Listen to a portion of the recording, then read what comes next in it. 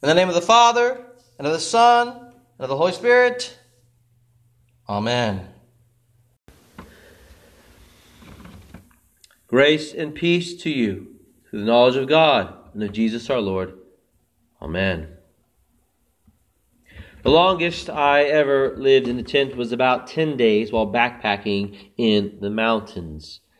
It was kind of my home for that time, but wasn't really. It was a temporary dwelling place. Abraham, though, lived in a tent much longer. For him, his tent was his dwelling place. It was his home. And so God also dwelt in a tent. When the Israelites came out of Egypt, they created a tent which we call the tabernacle. This tent was where God would make his name and presence dwell. The Israelites lived in tents. That was their home. God lived in a tent. That was his home. And this is how he manifested himself among the Israelites and lived among them in this tent where his presence was. Now later on, God made his presence and dwelling among the Israelites in a different way. John declared in the gospel account bearing his name, "The Word became flesh and dwelt among us," John 1:14. The word of dwelt is the verb form of the word we use to speak about the tabernacle. God tabernacled among us. We could also say God tented among us.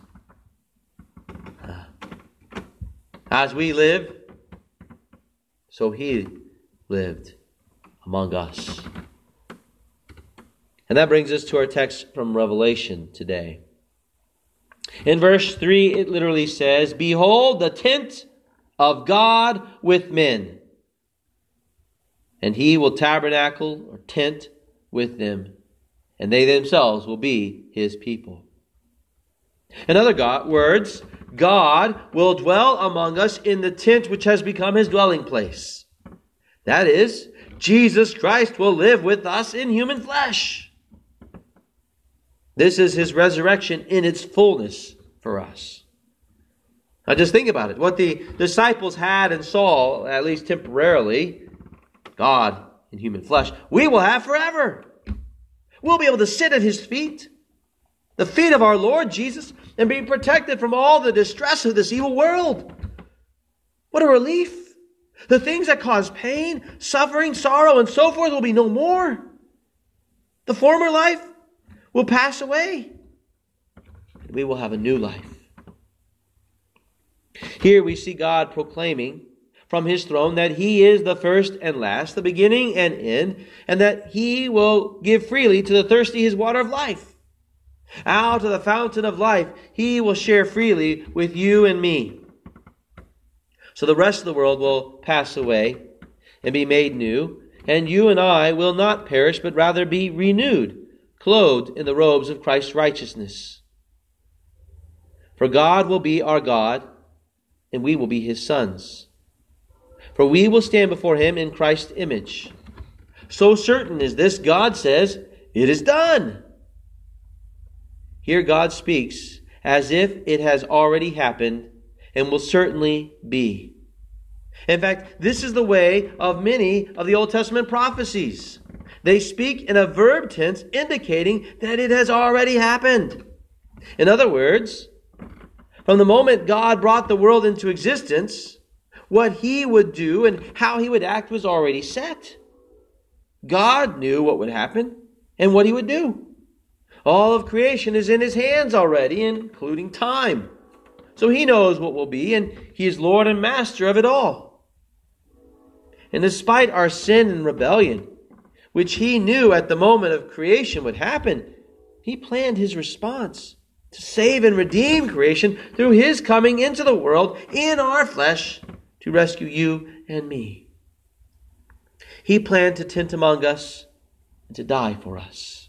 He planned to lay down his life and rise again, to insert himself into the middle of our sin and death so that he could, by his goodness and life, make all things new. Here in Revelation, is the answer to our prayers. That wars would end, people be healed, life restored, pain taken away, disease ended, creation be once again ordered, and God live with us again. We may not receive the answer to these prayers today, but we will receive them.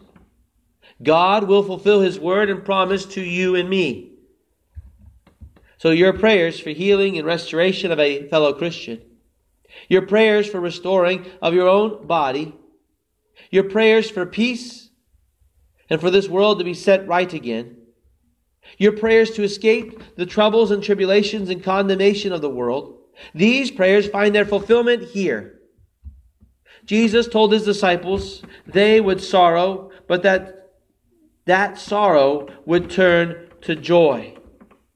That happened with His death and resurrection. So also this will repeat again as we wait for the fullness of His resurrection to appear. We will sorrow and mourn in this world, but our mourning will be forever wiped away, and we will live in the great joy of His resurrection promise. Jesus has overcome the world. And we see not only His victory here in Revelation, but we see our victory. The faith which He has given to you and me results in us gaining this beautiful and wonderful inheritance. This is where our hope and joy is found. It's not found in this world, not in the things, nor in the people of this world. Many in the world think their future is in technology or government leaders, in the economy or in their children or in the power of their own hands.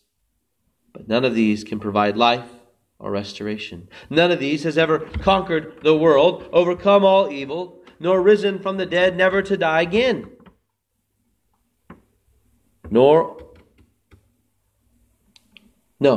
Only our Lord and God has done that. This is why Peter was sent to the Gentiles too. There was no other way for them to obtain life. They were received into the kingdom of God as heirs of the new Jerusalem, just as the Jews had been, by God's grace. We see that in our reading today from Acts. So they too were baptized, and they gained this victory. Only through Jesus did they become conquerors. So too, only through Jesus will you become a conqueror. Only through Him do you gain entrance into this new heavens and earth. So don't look to this world for your fulfillment and hope. Stop looking to the elusive future. Instead, look to the one who was and is and who will be. Look to the one who has past, present, and future in the palm of His hand. To the one who has conquered and overcome already. Look to our Lord. Trust in Him. He has made you a conqueror in the waters of baptism. His living water He has poured out on you who are thirsty for true life and true righteousness. His life has become your life. You live because from beginning to end He has secured your life. He even gives you this meal where you can touch and handle God to know He is here with you. That already He has begun to dwell with you even in this fallen world. He tents with you in bread and wine. But because you are His, He has a greater future for you. He is going to tent forever with you in His glorified flesh as you live with Him in a restored and glorified body, in a heaven and earth that is restored to its perfection and glory as well. Hallelujah! Christ is risen. Risen indeed. Hallelujah. The peace of God which passes all understanding, keep your hearts and minds in Christ Jesus our Lord. Amen. The Lord bless you and keep you. The Lord make His face shine upon you and be gracious to you. The Lord look upon you with favor and give you peace. Amen.